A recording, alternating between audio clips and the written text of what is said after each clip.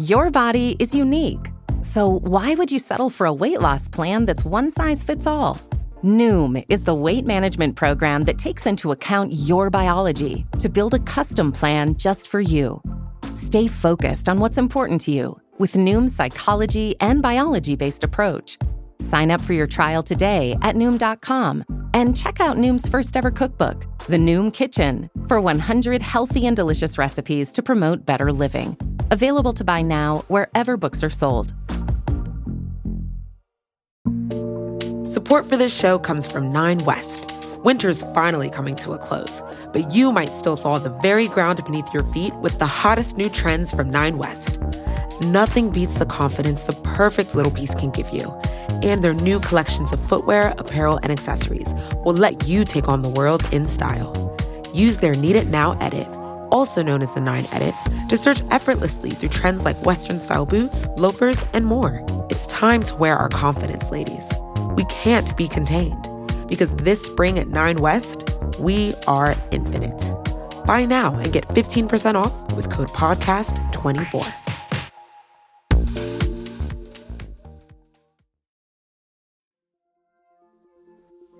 From The Cut and Gimlet Media, this is The Cut on Tuesdays. I'm your host, Molly Fisher. Play it right, play it right, play it right, play it right.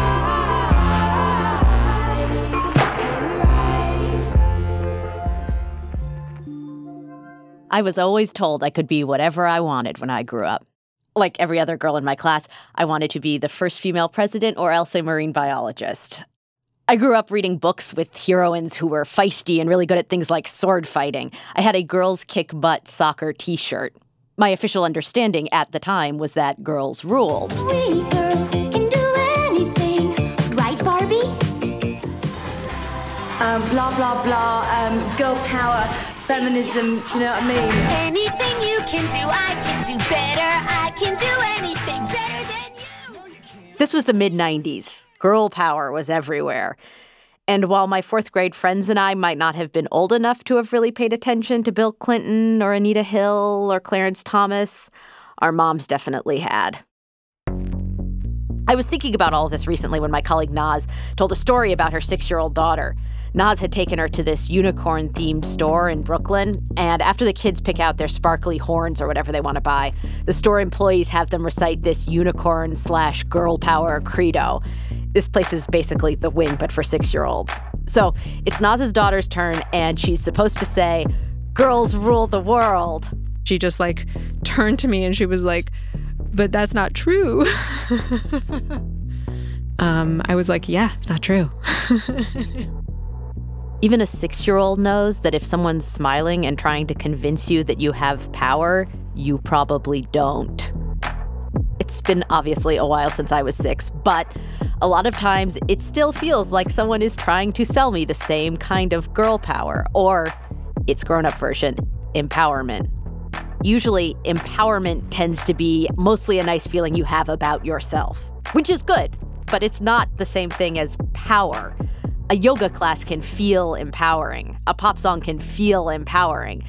Neither of them do much in the face of this. I, Brett M. Kavanaugh, do solemnly swear that I will administer justice. Some of the 1,500 minors there have been held for more than a month. Collectively, Americans now owe as much as $1 trillion in student loans. We have just over a decade if we want to maintain life on Earth as we know it. Because we won. It doesn't matter. Well, we won. On this episode, our first episode, we're talking about power.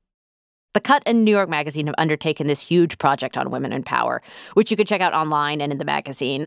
And it's coming at this crazy moment, after a year of talking about Me Too, on the heels of Brett Kavanaugh's confirmation, and on the eve of midterm elections in which tons of female candidates, galvanized by Trump, will be running for office. So, in this episode, we'll be talking with women about being powerful and powerless, and about the relentless work of actually changing who has power. And we're starting with a woman who thinks about power more than anyone I know. She also has power over me, specifically. She is my boss, Stella Bugbee. Hi, Molly. Do you want to introduce yourself for the purposes of the podcast? Yes, I'm Stella Bugbee. I'm the editor of The Cut. Have you ever seen the show Deadwood? I realized a while back that I sort of think of Stella like Al Swearingen. Al is the saloon keeper / crime boss at the center of Deadwood. He basically runs the camp, and it's because he is the best at figuring out who wants what and why and whether or not they're going to get it. In other words, power. And so he's always having to explain to his somewhat dumber underlings what he's doing and why. In this analogy, I am one of the dumber underlings. But I don't mind, mostly, because I appreciate the chance to learn from a master. And Stella has been thinking about this stuff for a while. We had this career fair in second grade, and they were like, what do you want to be when you grow up? And I think I said something like, I don't care what it is, but I want to be in charge. Which I think I've always been very impatient with people in power. Yeah. Feeling like they were messing it up somehow. I want to hear about what you, as someone who thinks about power a lot, thinks other people don't understand about power. Yeah, I think most people think that they want power, and then they are either given it or they stumble upon it and realize that it is not at all what they want. What they really want is to be heard and to have a voice. A lot of people I know who think they want power actually just want to be in on the decision-making process. I mean, I think the thing that no one tells you in all these conversations about like women should be leaders is that people hate you. Yeah.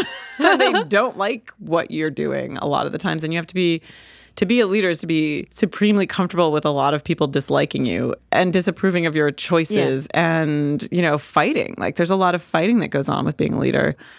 So when I say that I don't think everybody's a leader, it's that I don't think everyone has the fortitude to be disliked.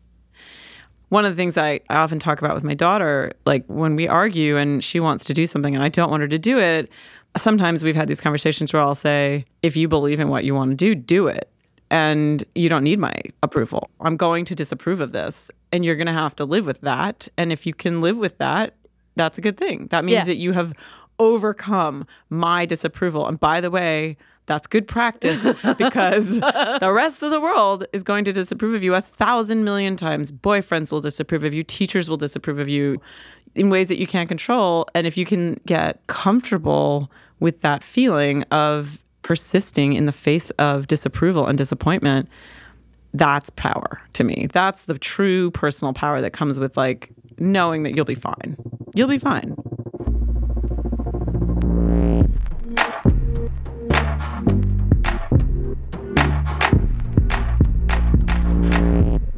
My name is Liz Merriweather. I'm a writer. I'm a producer. Created the show New Girl, and now I'm co-creator of a show called Single Parents on ABC. I had no television experience when New Girl started. I wrote the pilot, and suddenly I was running the show, and I had no idea what I was doing. And it's definitely intimidating to like walk in and have to say, no, trust me, listen to me. I know what I'm doing. when you don't.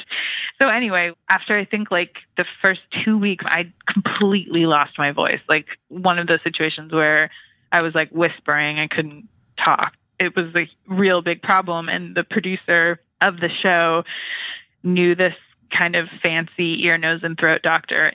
So I went in to see him and he took a look at my throat and then he looks at me and he says, have you been drinking a lot of coffee and or trying to sound authoritative?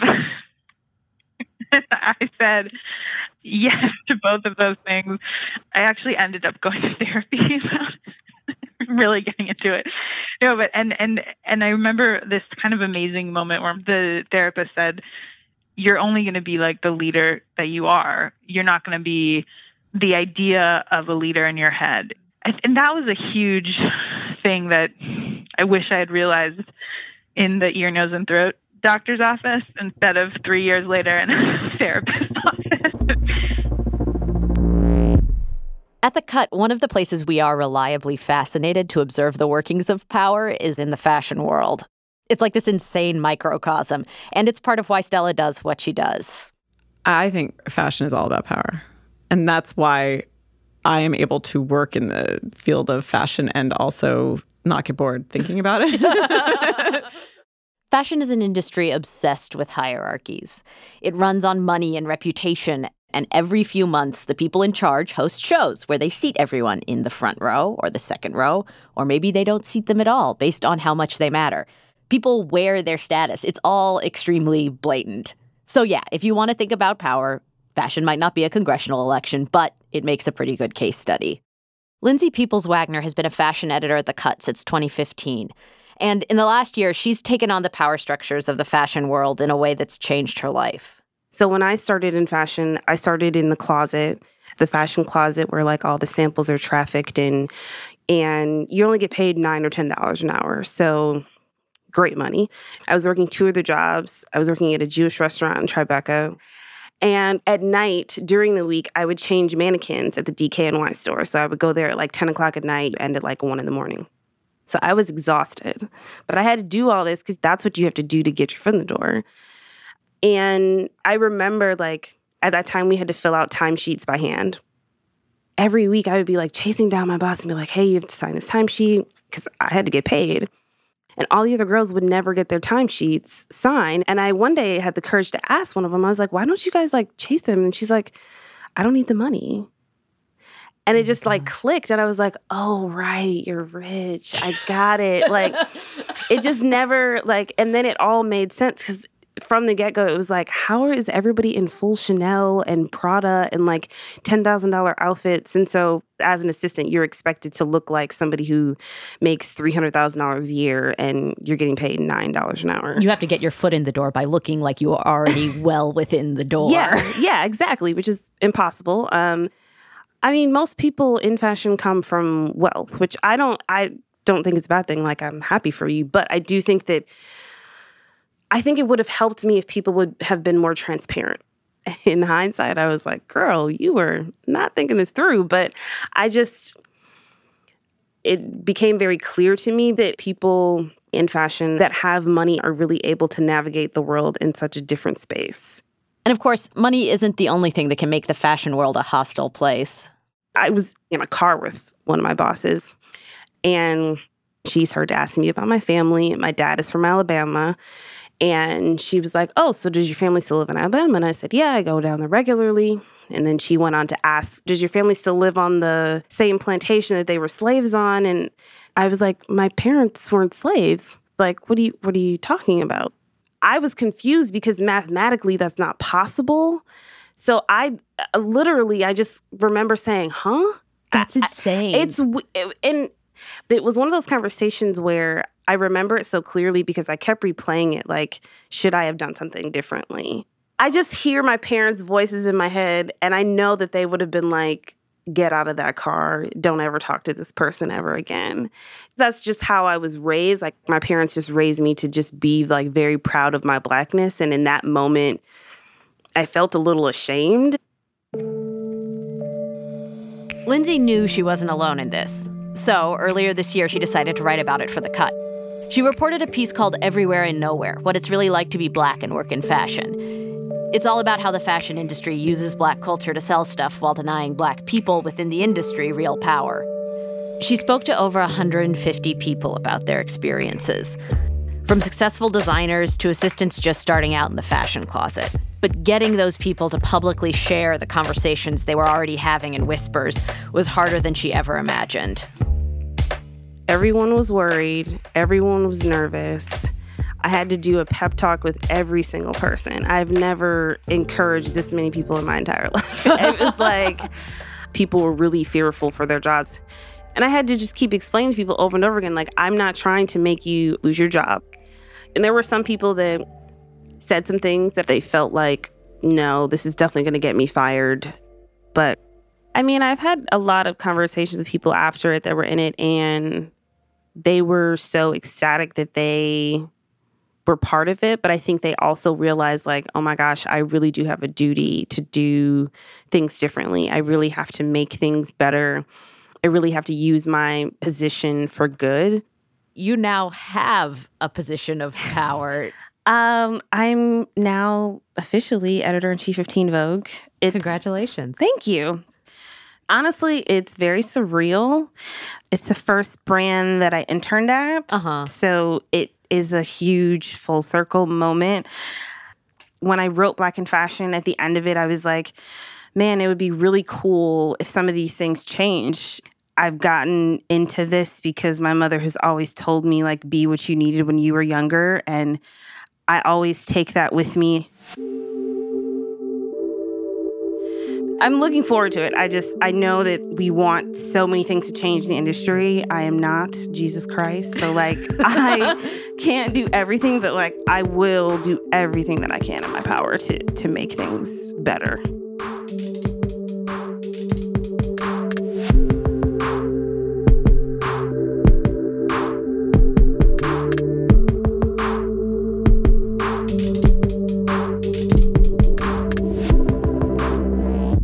I'm Lindy West, and the first time I really thought about my own power was when I started writing about body, specifically about being fat and happy and successful. And I realized that I had the power to be the role model that I needed when I was growing up.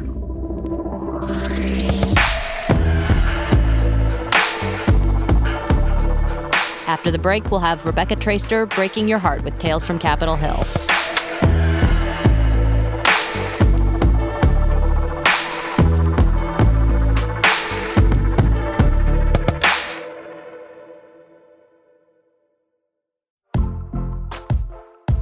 Most weight loss programs focus on restriction and inflexible routine, which is why most diets fail. But Noom isn't a diet. It's a weight management program that uses psychology and biology to help you develop healthy, sustainable habits. Noom believes that weight loss starts with the brain, and their daily lessons are tailored to help users understand the science behind food cravings and eating choices. Whether you want to lose weight, increase physical activity, meet a health goal, or simply change the way you think about food, Noom can help you build healthy habits while still enjoying your favorite foods. Stay focused on what's important to you with Noom's psychology and biology-based approach.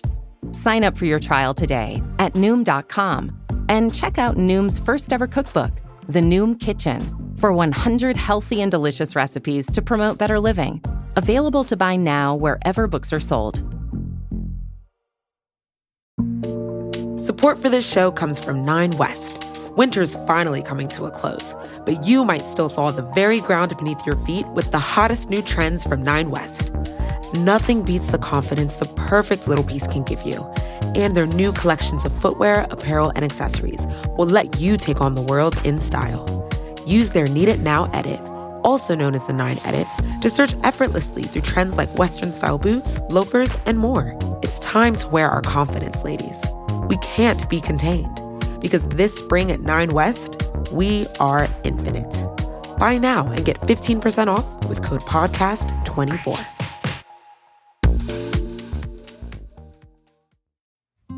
Support for this show comes from Sylvan Learning. As a parent, you want your child to have every opportunity. But giving them the tools they need to tackle every challenge, that takes a team. Now more than ever, educational support tailored exactly to what your child needs can make all the difference. That's why parents have trusted Sylvan Learning for 45 years as the ultimate teammate in their child's educational journey, instilling in them a love for learning and a passion for reaching the next level. And Sylvan's Insight Assessment can identify gaps in learning and areas that could be of concern for your child. It's a 360-degree view into your child's learning that you can't find anywhere else, and helps ensure that your child didn't miss something in school that might put them at a disadvantage in the future. And right now, it's the best price of the year at $29. Go to sylvan29.com to learn more and get your child's assessment for only $29. That's SYLVAN29.com.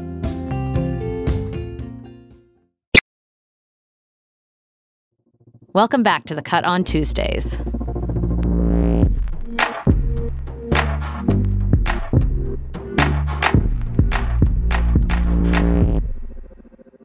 I'm Carrie Brownstein, and I am a writer, director, and musician. I think first moment thinking about my own power is when I realized that I was lacking it. I was on stage with my band, Sleater-Kinney, and my bandmate, Corin Tucker, was having an issue with the monitor system, which is how musicians on stage hear themselves. And the man running the sound was annoyed that she was questioning his prowess as a sound guy, and so he shut off the PA. And I thought, wow, we have no power here to even perform the songs that we wrote. And it was a big wake-up call, realizing that we might have to take things into our own hands as we move forward. First, could you just introduce yourself for us? Yes. I'm Rebecca Traister. I am writer-at-large for The Cut and New York Magazine, and I am the author of Good and Mad, The Revolutionary Power of Women's Anger. Anyone who's been paying attention to women in power in the public sphere for the past few years has probably been reading Rebecca Traister. Of course, she's been covering feminism and politics for much longer than that. And part of the reason I find her work so satisfying to read is that she's got this encyclopedic knowledge of the stuff she writes about, which can also be unbelievably depressing when you realize how little has changed.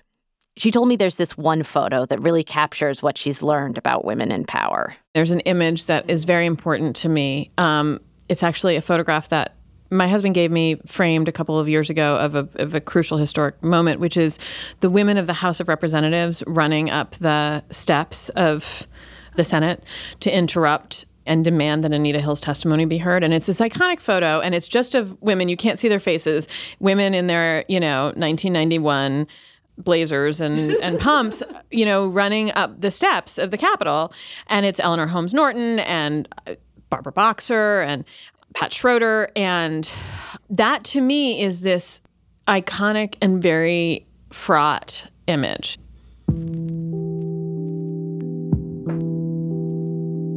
That photo was taken on October 8th, 1991. It was 2 days after a woman named Anita Hill alleged that Supreme Court nominee Clarence Thomas had sexually harassed her for years at work. He was her boss, and she said that he'd repeatedly asked her out, that he'd encourage her to watch porn, that he'd measure his penis and tell her about it. That news breaks on October 6th. On October 8th, the Senate was scheduled to vote on Thomas's nomination. A group of women representatives in the House wanted that vote delayed and an FBI investigation of Thomas. But they had no power to make that happen. They were in the House, and Supreme Court nominations are up to the Senate. So on the morning of October 8th, the women did what they could do. They started giving speeches. They each got 1 minute, and one by one they railed against what was about to happen in the Senate. There was Nancy Pelosi from California. This isn't pleasant, and it isn't happy, and it isn't pretty. Neither is sexual harassment, whether you're touched or verbally demeaned. To respect women in this society means you give these charges your attention. And Pat Schroeder from Colorado. We are at a very critical time in which a woman has come forward and made very serious allegations, and there is an attempt to brush them under the rug in the... Then Patsy Mink from Hawaii. And so it seems to me when the character of a nominee is placed in question, that time must be taken to assess the evidence. This Congress in 1991, both houses were controlled by Democrats. The president was a Republican, but these women were directing their fury at the senators in their own party, the ones who controlled whether or not the Thomas vote would happen that day. For every woman who spoke, a man would stand up and decry the injustice being perpetrated against Thomas. The best example of this is probably Republican Representative Dana Rohrabacher from California, who is still a sitting member of the House. The last-minute personal attack on Judge Thomas is yet another example of the rotten, gutter-level politics, which is now the standard operating procedure for liberalism in America. Has liberalism really sunk to this nasty, destroy-your-opponent style of politics? Liberals, have you no sense of decency? Finally, Rosa DeLauro from Connecticut got up to speak. The Senate is about to embark on a misguided journey, a vote this evening on the Thomas nomination. How can there be a... Point of order, Mr. Speaker. The gentlewoman will refrain from direct reference to the other body. There's this rule in the House where you can't criticize the Senate directly. You can, for example, obliquely express your rage at them, but complaining about particular actions is generally off limits. Anyway, Rosa DeLauro kept going. How can there be a vote to place Judge Thomas in a lifetime appointment to the Supreme Court under this cloud? To be sure, a person is innocent until proven guilty. but without a full and public hearing about the veracity of these very serious charges of sexual harassment, a decision this evening to elevate Judge Thomas to the Supreme Court casts doubt on the entire process. What Mr. kind Speaker, of a I statement demand is the this to gentlewoman's America? words be taken down. The actions of the Senate Judiciary Committee say loud and clear. Mr. Speaker, I demand the gentlewoman's words be taken down. The gentlewoman will suspend. Watching it now, you see these incredibly powerful women grappling with the fact that they have no real power in this situation. All they can do is demand to be heard. So they do. They march over to the Senate, they corner senators from their own party, who were apparently in the middle of lunch, and get in Joe Biden's face. He headed up the Judiciary Committee at the time. They demand a delay in the vote. And it's on this walk over to the Senate that someone snapped the photo Rebecca is talking about. It's women running up the steps, and they are going to fucking interrupt this. Am I allowed to say fucking interrupt? Okay. They are going to interrupt this fucking legislative white sausage fest and say, we are asserting our power and saying, you have to hear the voice of this woman. And these are the senators. They did not want to hear Anita Hill. They did not want this story to count. They had no time for it. And they went in and they caused a disruption. And that is a kind of power, the power to disrupt, because to express our anger is to disrupt the continued power of the people we're angry at. And so here is this moment of these women charging forward. Fuck you. We have power. We work here too. And you are going to listen to us. And that is captured on film. And it's so important to me. What happened after that day, of course, was that Anita Hill testified. Thomas was confirmed anyway. And in the next election, women ran for office in record numbers. You actually get a literal charge of women the next year into Washington for elected office. And we have what has long been referred to as the Year of the Woman in 1992, when 4 women are elected to the Senate. And that is a motherfucking record, okay? including Barbara Boxer, Dianne Feinstein. And in California, 2 women will be elected to the Senate of the United States. To my teammate, Barbara Boxer, we will be the Cagney-Lacey 1-2 punch for the state of California. And Carol Moseley Brown, who is the first Black woman ever elected to the Senate in 1992. You have shown what we can do when we come together, when we stop them from dividing us along race lines and gender lines and geography, when we come together. So, and this is a year after a Black woman is treated with derision and dismissal by a white male, all-white male judiciary. So those women charging up that step, it's like a symbolic preview of women charging into Washington. But you look at that and you also come to understand it didn't work, right? Clarence Thomas got confirmed to the Supreme Court. There are 3 other women who were willing to support Anita Hill's claims. In my mind, there is not and has never been a question that he was a serial sexual harasser. And he has sat on the highest court in this country. Clarence Thomas has had a enormously powerful and authoritative role in determining this country's political future and the kinds of policies that determine what kind of power millions of Americans have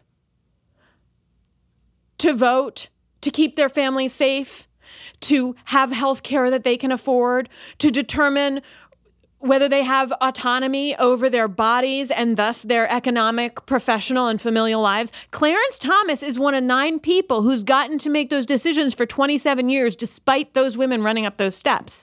And so what is that picture?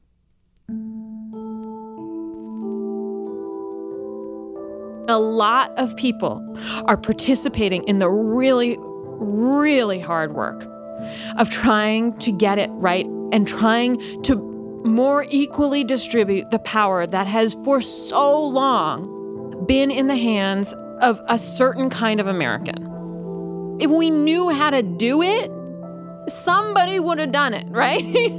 and if it were easy, we would have done it.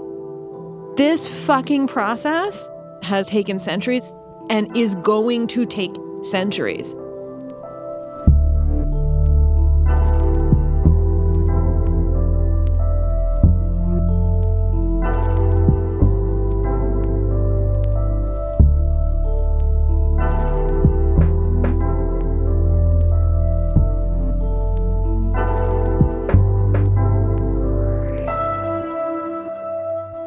That's it for this week's show. I'm Molly Fisher. We'll see you next Tuesday. Play it right. Play it right. The Cut on Tuesdays is produced by Sarah McVie. We had more help from Jasmine Romero. Our senior producer is Kimmy Regler. We're edited by Stella Bugbee, Nazanin Rafsanjani, and Alex Bloomberg, who does not know what The Wing is. Music, sound design, and mixing are by Haley Shaw. Our theme song is Play It Right by Sylvan Esso. Big thanks to Greater Goods and Jennifer at Big Deal Music. Special thanks to Anna Silman, Gabby Paella, Alana Casanova-Burgess, David Haskell, and Pam Wasserstein. The Cut on Tuesdays is a production of Gimlet Media and The Cut.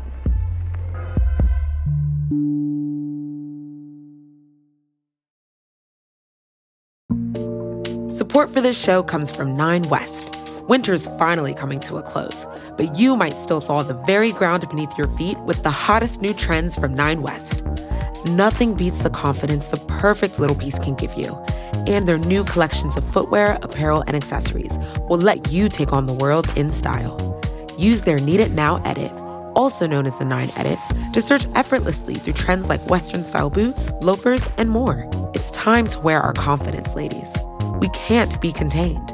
Because this spring at 9 West, we are infinite.